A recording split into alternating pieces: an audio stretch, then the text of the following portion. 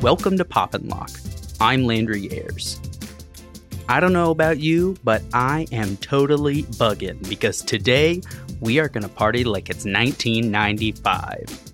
Joining me today to discuss a movie we are all totally but crazy in love with, Clueless, our editor-in-chief at Reason, Catherine Mangue-Ward. Howdy. And the OG, my ride or die. We tried to bar the doors, but she barged her way in anyway. Deputy Managing Editor at Reason, Natalie Dowzicki. I'm happy to be back. There are movies that scream the 1990s, movies we've done on the show before. Hackers is one. Oh my gosh, terrible. But exactly.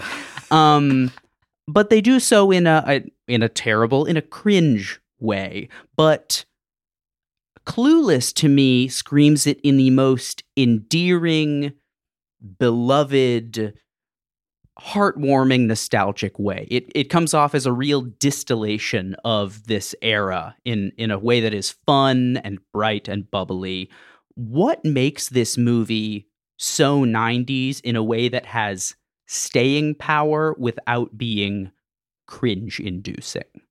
So I asked us to talk about this movie on this podcast, and I want to kind of like set the stage for you because I think my answer has to include this information, which is that I went for like a ladies' weekend with a bunch of elder millennials or like exennials, right? Like a very specific age band. We were born between like 1978 and 1982, right? There was a rainy day on this weekend, so we said, "What are we going to watch? Let's watch Clueless." And all of us were psychologically destroyed by this rewatch. Absolutely destroyed. What we realized is that like a huge amount of the things that we believed about the world as teenage girls derived directly from this movie. That this movie was like a portrait of our psyches in 1996. And that it was not, like, your intro is interesting to me because it was not always a bright picture. There's actually a lot of the pathologies of the 90s and of 90s feminism are very much on display. And rewatching it, I think for the first time as an adult, it hit real different. So for me, actually, a lot of the takeaway was like, yes, iconic. Yes, like deeply, deeply embedded in my psyche and maybe an entire generation's psyche, but also like a fair amount of like poison in there, like some darkness as well. Sure. I think it's also different because I was watching it from a standpoint of like, wow, my high school was not like that, right? So like that's like it's like my high school experience is not like this. You mean Philadelphia wasn't exactly like Southern California? No. Also, like, I thought like a lot of parts that are iconic about the movie to me that like have staying power now is like the soundtrack, the costumes. Like that's one of the most popular. The yellow getup is one of the most popular like Halloween costumes like to this day. 100%. We cannot talk about this movie without like really just giving the yellow plaid two-piece ensemble its due, because that thing gets reinvented like every 5 years. Like it's always back. It's not just back now because we're having the 90s revival or whatever. Yeah, that and flare jeans. But I do think the iconic parts of the movie that have like helped it like cement itself as like a movie that has staying power are definitely like the other aspects of it. I mean, some of the script is just really, I think, is cringy. Like the parts that like she'll make offhanded comments about how like coffee, she couldn't drink the coffee because it stunts her growth. Like there was like comments like that. You're like, what the heck? Like no one thinks this. Well, I'm curious. I think it is cringe inducing, and that poison that Catherine mentioned, I think is really evident. And I would totally agree. I think it is aesthetically bright. It has, and obviously just based on the color palette and everything, it has that kind of vibrant, almost surreal quality to it. But I definitely agree. I can understand how there are these like amazing heights where it treats some of these characters in really creative and nuanced ways, while in others reverting to very odd, dated norms about gender and sexuality in general. So I think maybe that's a good place to start. with you two, especially Catherine, because you mentioned it. What were some of the things that leapt out at you that made you sort of second guess some of the concepts that you drew away from it, or sort of the norms or the mores of the time that now give you pause? Yeah, so I mean, it's an adaptation of Emma, right? And I'm a big Jane Austen fan, have definitely reread Emma and consumed other adaptations of Emma in the meantime since I last saw Clueless. And I think, the older you get as you're reading Emma, the more you realize that her kind of initial busybody, cheerful inclusiveness is in the end not a favor to the people around her, that it's like perfectly well-intentioned and that she's in many ways better than the other people in her social class who are just snobs. But she's still wrong. She's still wrong to try and make people, in this case, Ty in the Clueless context, to try and make people something that they're not and to convince them to want something that they maybe can't have. And that is like a very, very interesting message in the year of our Lord 2022. Because that's still a very, that's like actually still a really tough debate. Like this is what our affirmative action debates are about in some ways. This is what our debates about worker retraining are about. This is what our debates about who should go to college are about. And in some way, I think all of us are Emma or Cher, like in the political class. Like we're all trying to drag people who are not suited for a life that they don't want into a place where they find themselves wanting it and then suffer horribly for it. And there's a happy, spoiler alert, I guess, there's a happy ending, for Ty in Clueless. But, in real life, there isn't always a happy ending. And people really suffer from this particular kind of do-goodery, well-intentioned elitism that Cher/Emma displays. I don't think I understood that when I saw this movie initially. I was like, oh, it's a makeover sequence. Who doesn't love a makeover sequence, And to this day, I will stand by the glorious power of the makeover sequence. But it's a lesson about letting people be who they are, including letting people of different social classes be who they are. And I mean, even as I'm talking, I'm like, I'm not sure I'm allowed to say this. And I think that's interesting, right? Like this movie let itself say this partially unselfconsciously because the 90s wasn't so sensitive about these types of debates, but also because it's true to the source material. And that's what the source material leads us to. Yeah, I also think that like a lot of the more like problematic lines, especially like reading it now, is like the role a woman plays in like her relationship with like a man. So like when you go through that whole sequence when Cher is waiting for I'm blanking on his name, to come over, and she's like getting her friend's like helping her do her makeup, and she has like powder, like red powder all over her face, and then she's like in the dialogue in the back, like in the narration that Cher is doing, she's like, and you always have to have something baking while like a man is over. And then like there's like the classic scene where she realizes whatever she's baking is burning. But that like when I watched that, I've seen this movie like 800 times. But when I watched it more recently, I thought of like, wow, that just screams like 1950s housewife, which I don't think that was something that the 90s. I mean. Yeah, I thought like the whole culture was completely different than that. So that was why that part was like a little bit confusing. And that was also like speaking to like, I feel like speaking to more of like the elitism aspect than anything else. Also because the parents in this movie, like the dad is like an absentee lawyer.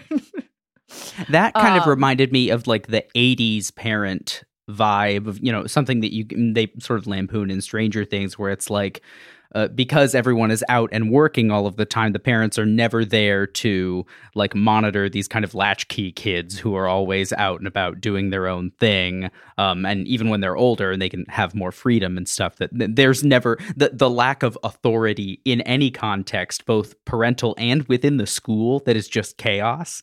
Like you mentioned before, is clearly evident. But there's also this weird kind of it was at the time and is in the movie as well. There's this weird 1950s nostalgic quality, mostly aesthetic, but I mean, it might come through in some of those gender norms, sort of like seeping up from the bottom. But with like Christian, his character with his big high-waisted pants, and he's reading Burroughs, and he drives that old vintage car. The classic exchange when they go out for the date, when Cher and Christian go out for the date, and he says, "Do you like Billie Holiday?" And Cher says, "I love him." I also a moment for Paul Rudd. That man never ages. Like, oh my God. It is absolutely wild. Crazy. Yeah, I mean, that was, as I'm watching the movie with my gals, like that was the first and most, like all of us just like screaming. What do the kids say? Screaming, crying, throwing up, right? Like just like Paul Rudd appears on the screen and we're just like, what's happening? And, there's, I think that the movie really deserves props for like how well it handles source material that doesn't map neatly onto modern mores, right? Like she, in the end, Cher ends up with essentially her stepbrother. Similarly in Emma, like it's the man who was there all along, who sort of shaped her as a person. That would have been like less problematic, I think, in Austen's time, but they actually sort of managed to handle it with a like complicated LA in the 90s style, like, they're not really related and it's okay and whatever. But I think there's been some discourse around the age difference stuff these days. And she is meant to be very young. But she's also, as in Emma, meant to have assumed some of the roles of basically like the woman of the house, right? Her mother is dead. And her father is like well-intentioned, but as you say, like somewhat absentee. The absenteeism is not painted as a problem in this movie because it wasn't perceived as a problem in 1995 or 1996. Like it was just like, yeah, your parents are busy. Like, I don't know. Where are they? Who knows? I will say on rewatch, the dad makes no mistakes.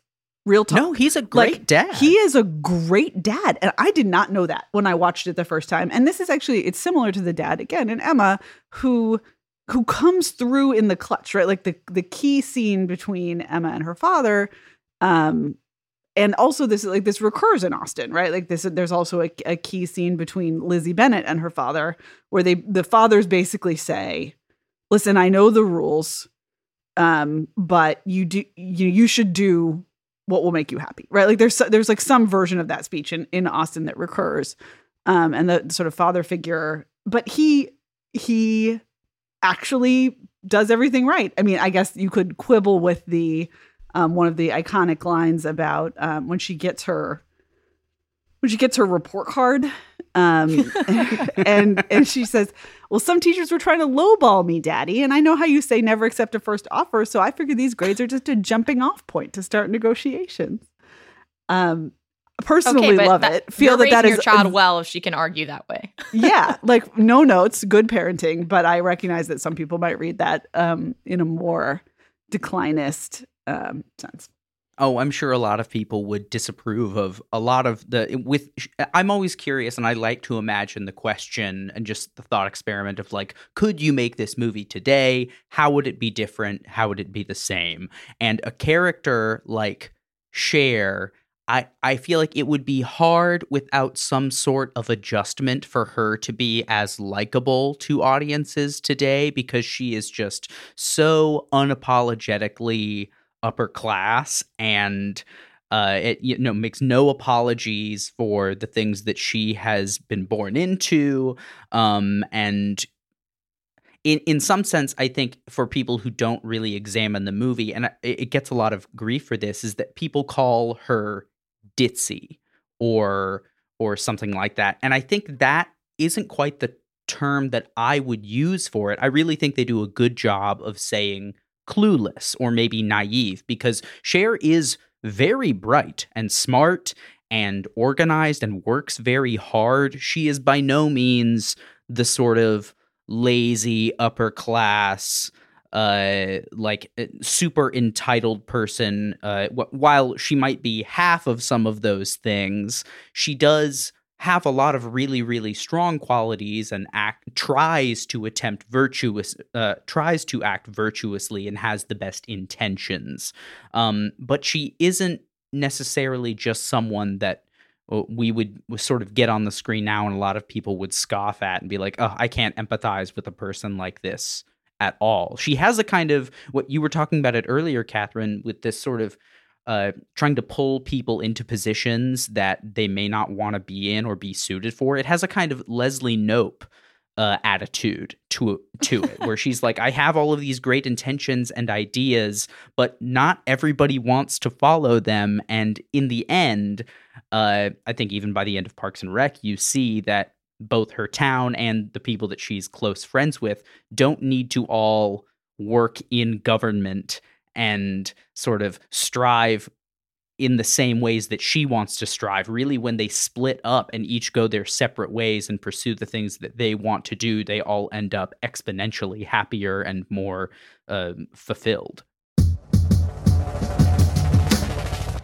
Full disclosure, obviously I'm an Emma. Like, obviously I'm a Cher. Like, I'm absolutely exactly this character. So I have a lot of empathy for her, of like, I really do think I know best for lots of people lots of the time. And like, one of the sources of my libertarianism is I know intellectually that that's wrong, right? Like I have There's these, an internal like, struggle.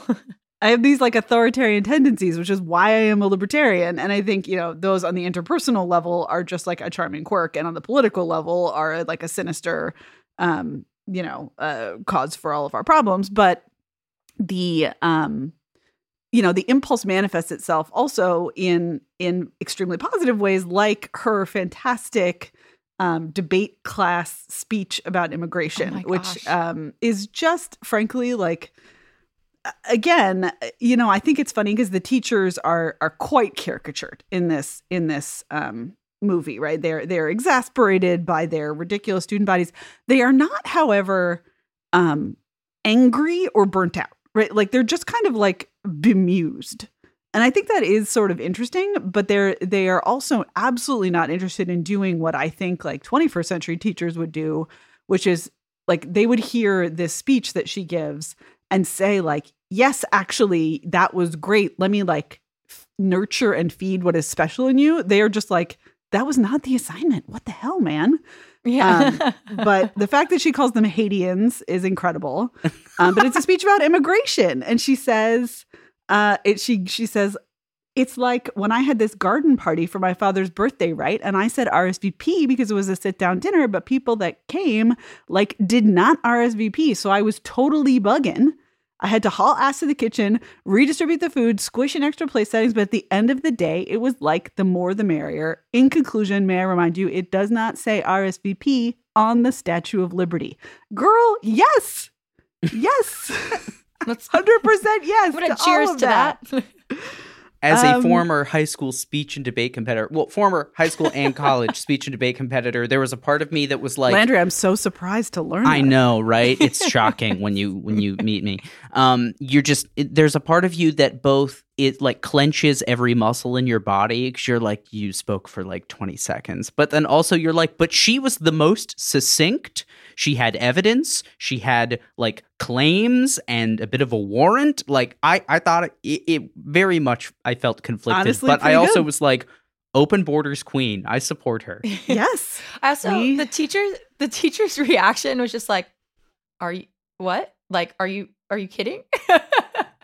But like, I kind of appreciated that. Like Catherine was saying, was like the teachers, they're like a little bit like, well, we're stuck in this situation because we have this student body, and you know, this is how it's gonna go from here on. And I think it's interesting. I saw Landry put this in the notes, but to me, when I think of like a movie set in like a high school drama, I think of Mean Girls, because that was like the iconic high school like cliquey drama movie when I was younger.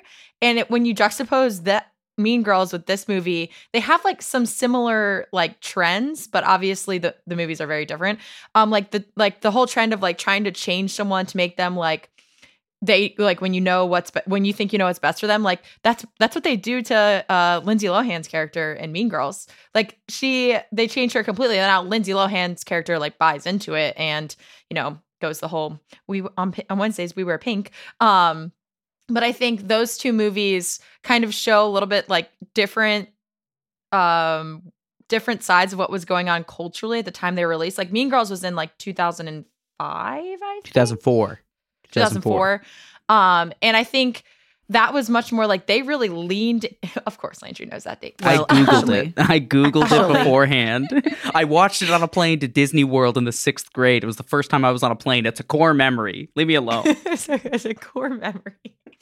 So I think, but that movie seemed like incredibly negative, right? Like, and the whole, I mean, it's called Mean Girls. So it's like all about cliquey, all about, who thinks Regina George hurt them the most. And that movie has like a completely different vibe than Clueless. Like Clueless seems more like optimistic, even though there are like some cringy moments. Mean Girls, I never walked away from seeming like thinking that it was optimistic. And then when I was like thinking about more of like the high school movies I've seen that reminded me of Clueless, I also thought of Princess Diaries, which sounds weird, but like that's also like there was like that weird high school. There's lots of weird high school moments. They go to like a small private high school somewhere in California because they're near the beach. But again, that has that same like vibe of trying to change someone to make them into like what you think is best for them. And like, I know I'm a Princess Diaries stan. That movie came out in 2001. Landry, you can check it. And but it was like take it to the bank. Let me take that. Yeah. But like Checks again, out. like that's another interesting portrayal of like, the high school scene. That movie is also just like a little heartwarming because like every girl wanted to be a princess at that age, whatever. But I think when you like look at all those all three movies at the same time and you juxtapose them with each other, Clueless definitely is like the most optimistic in the sense that like you don't see like in theory, Cher should be the mean girl, right? In every high school setting, Cher is the mean girl from like the movies of the early 2000s.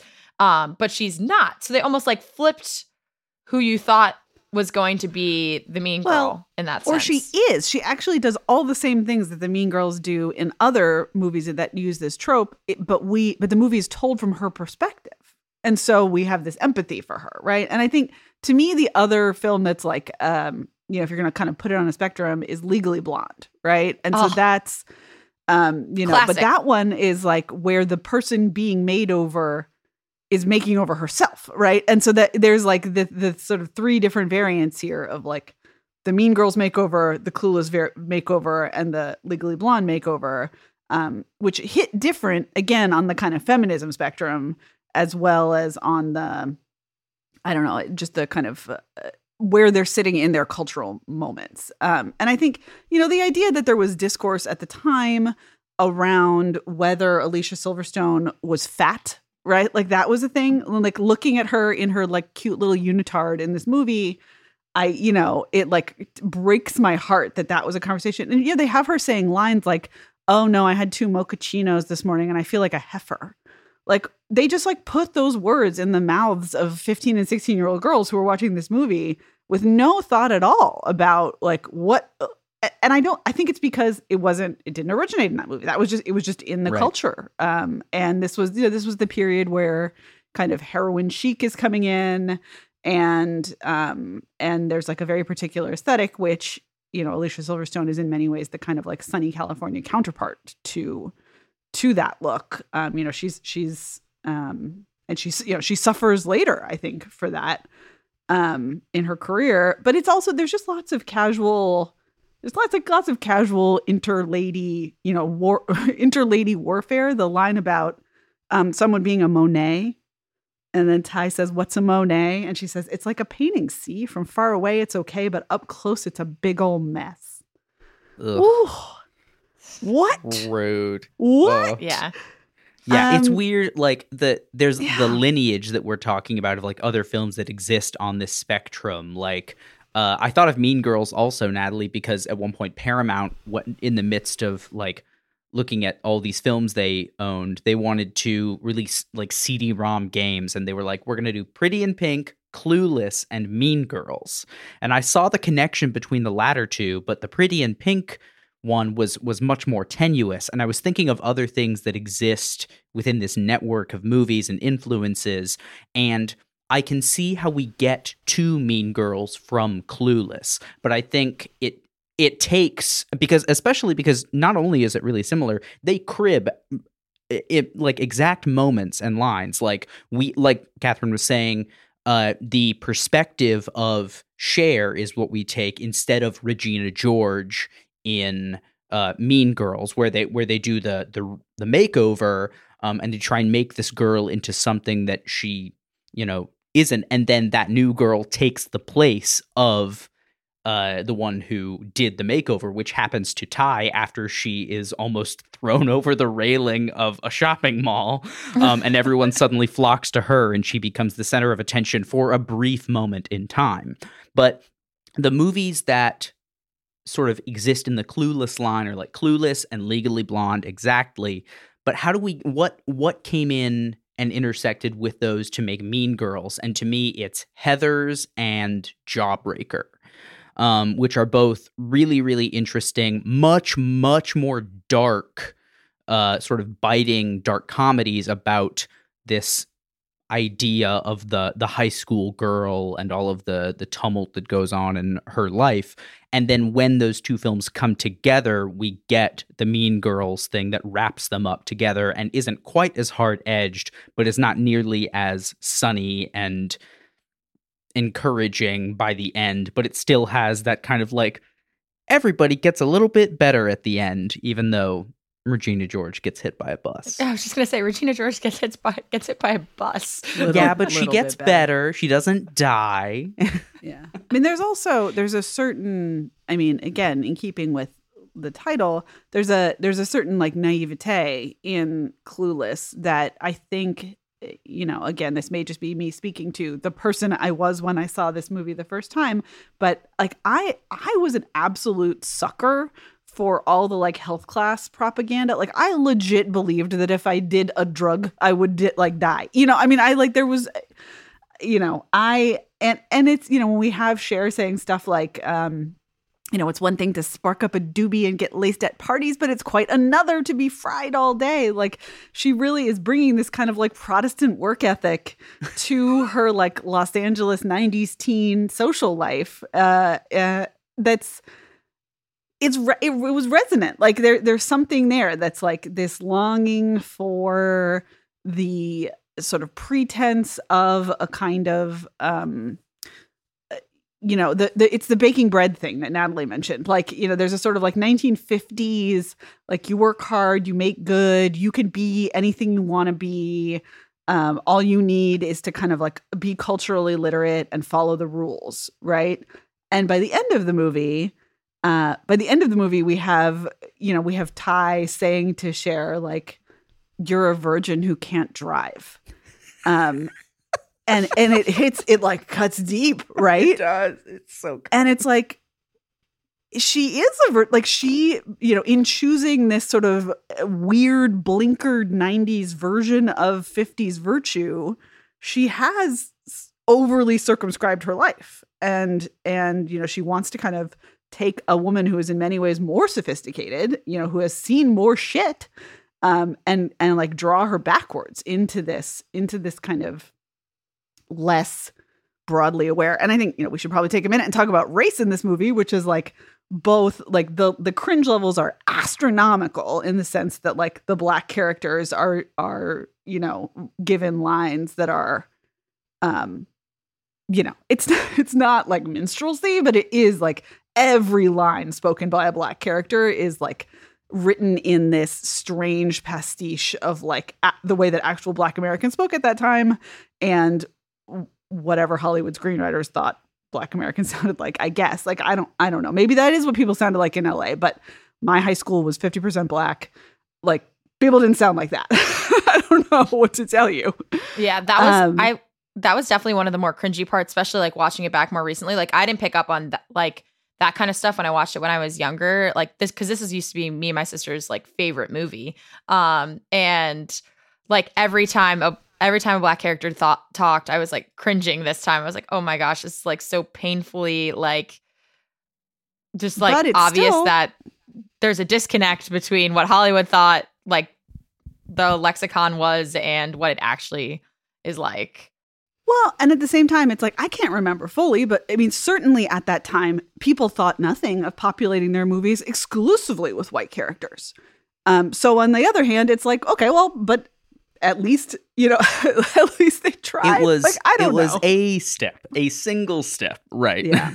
Especially, and I will say, you have to give the movie credit for like, it passes the Bechdel test with the flyingest of colors, but it also passes like the characters whose experience is outside of that of our, admittedly attractive white female main character. Like they have their own lives. They have their own conversations. They interact about things that are not just our main character. Like, you do have to give it credit for that. Again, small credit. It's right. The topics of discussions that pass the Bechdel test in and of themselves have their own issues that come across, especially with that sort of that is correct. Intra-female discussion. No, so my case for this movie is that it is the Hamlet of my generation. Like the number in that, wait for it, in that, a lot of phrases that you think are just phrases in the English language are actually from this document, right? I mean, I think that this is like when you're in high school and you read Hamlet for the first time and you realize that just like stuff people say all the time is Shakespeare and that it's right there. It's in the text. It's clearly written for the first time in this text. And I think rewatching this movie made me realize how many of the phrases that I just casually kind of thought were like things people said in the 90s were in fact lines in Clueless that just got into our heads.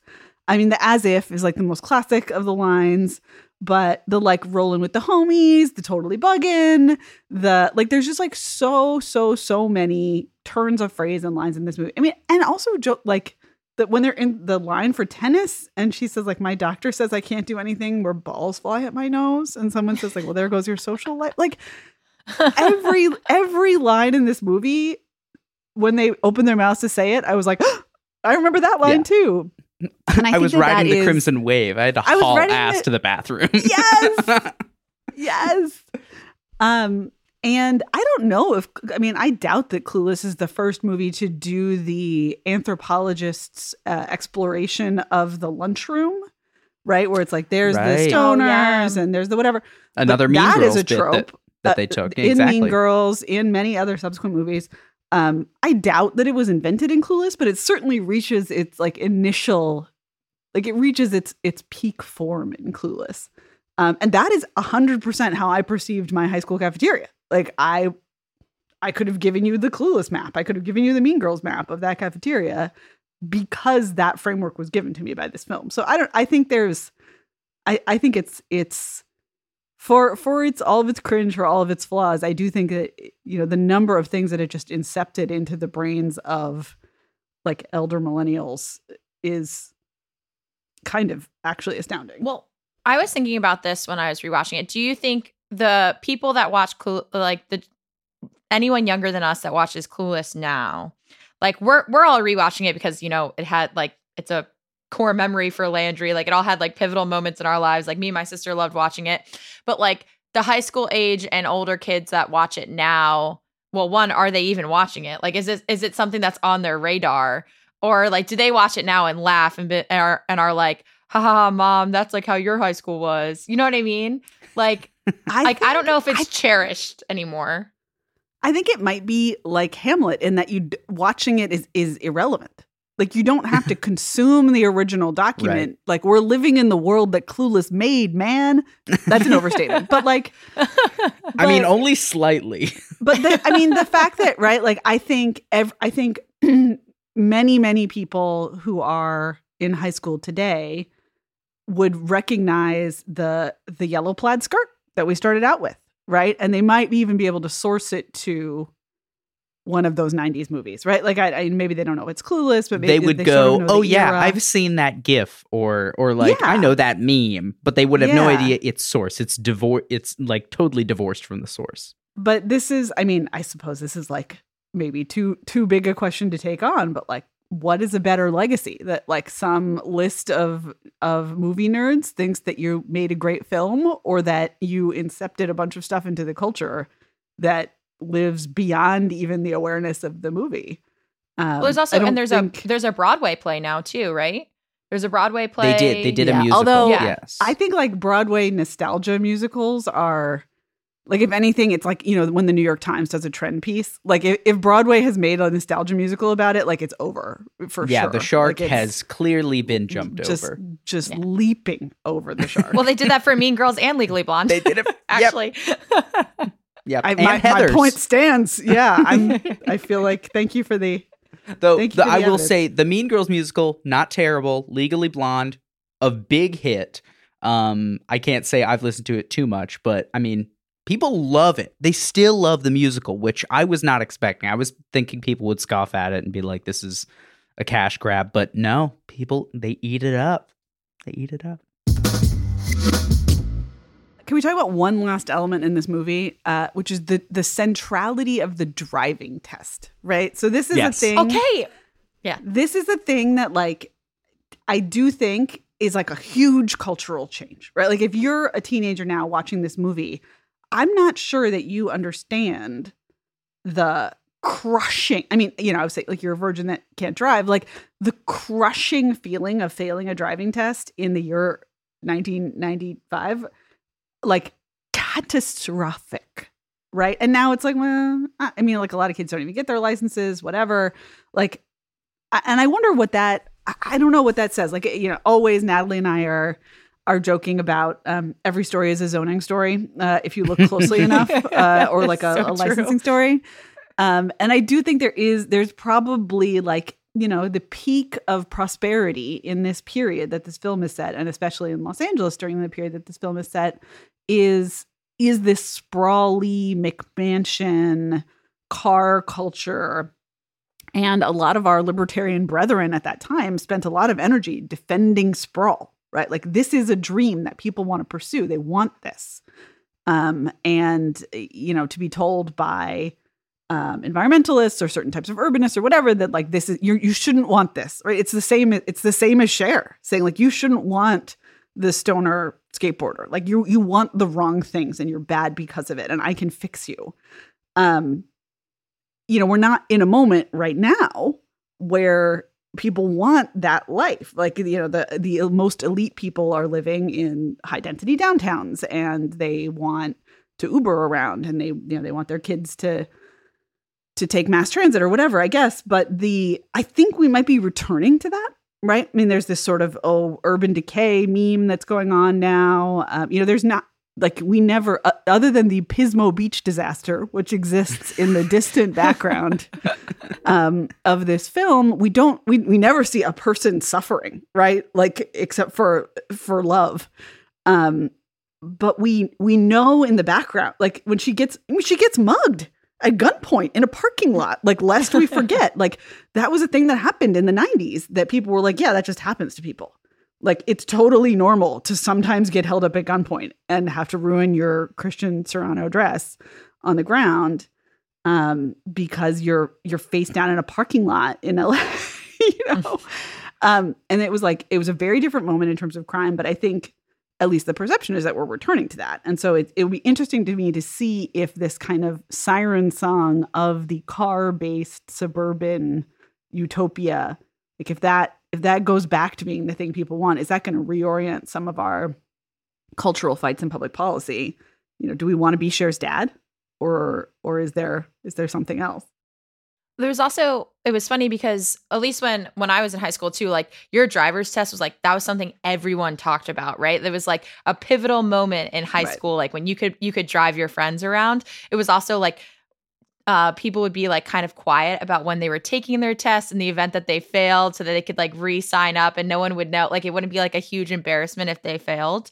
And I don't think as many people, like me and my siblings, we like went for that driving test the day we could, right? And it was like, we signed up, we were there at like 9:30 a.m. in line at the DMV, and like, it was all hunky-dory. I don't think kids do that anymore. Like, I don't think it's like, but it was also, I mean, my parents wanted to stop driving us to school. So like they had like other other motivations to like get us a driver's license as soon as possible. But like that, in like the amount of people that just like don't own cars. But maybe, I mean, this is also like a little biased just because like we all, well, besides Landry, live like in cities that you don't really need a car. And I don't need a car where I live. It's great. Yeah. But I think you're right, Natalie. Like the centrality of this rite of passage of getting the driver's license, and like that it was also a referendum on like, I mean, it was our bar mitzvah, right? Like it's like I'm an adult now, right? And it was like we were not adults. Like narrator, they were not adults. Like, but when you have that agency and the ability to go outside the geographic bounds that you've never had access to before, it's a huge like turning point in your life. It was a freedom. Absolutely. It was like a freedom. Yeah. And in fact, right, the scene where Dion accidentally goes on the freeway, and then there's like this panic, and they're driving on the freeway, and they're all gonna die, and the truck is honking, and then you'll recall in the movie that like that what happens is like then she loses her virginity, right? Like it's like it's like multiple rites of passage that are all based around automotive competency. And that's just gone. I think it's still actually a reality for much of the country, but the teenagers that I know and the sort of people who live in cities, it's much less central. And so I guess just among other things that age weirdly in this movie, the emotional drama around failing your driving test is like, well, just take it again. Who cares? No, everyone cares. It's the most important thing. Yeah, I'm always curious. I always think it's probably not as big of a deal because access to resources and social media and socialization is just, the barriers are so much lower than they were when we were younger, because to see people and talk to people, it was either call on a landline. I was at the age where kids younger and younger were starting to get cell phones, so there were plenty of people that still didn't have access to them at a certain point, while others were. And even just a few years before that, it was still very common for people to not have cell phones. So to go socialize with people and also to gain information, whether it's to go to the movies or go to the record store or anything like that, meant going somewhere else. And in a car-dominated culture, there were only so many ways that you could do that. And today, it's exponentially easier to log on to Spotify and listen to, the entire, catalog history of the world, or watch something on one of the 50 million streaming services that we have, all while messaging people, all at once, and carrying out, 15 different flirty text message threads with all of the different boys and girls that people are, awkwardly, teenagerly flirting with. It's a completely different ball game. And one that is just so daunting and otherworldly compared to what Clueless exists in. So it's just a really interesting sort of time capsule of what the world was like at that period, even if it's not super real. There's enough in there that is real. I'm always team, like when people say like this movie was revolutionary for its time, or like this movie really captures, it's a period piece, that makes me not want to see it. Like, I don't know. Sure. I'm just like a Philistine. I just don't, I mean, obviously I'm on this podcast talking about Clueless, right? Like I know y'all have done some highbrow stuff. And so I'm feeling a little self-conscious about bringing we also talked about The Simpsons, so. I love to make people watch terrible things, and everyone's be like, you want to do what movie? And I'm like, I want to put you through hell for this show. But this is a delight and short. This was a treat. Oh God, remember when movies were short? It went down easy. It went down easy, but it was kind of nutritious in the end. Absolutely. Thanks for listening. As always, the best way to keep in touch with us and get more Pop and Lock content is to follow us on Twitter. You can find us at the handle @PopandLockPod. That's Pop, the letter N, Lock with an E, like the philosopher, Pod. Make sure to follow us on Apple Podcasts, Spotify, or wherever you listen. We look forward to unraveling your favorite show or movie next time.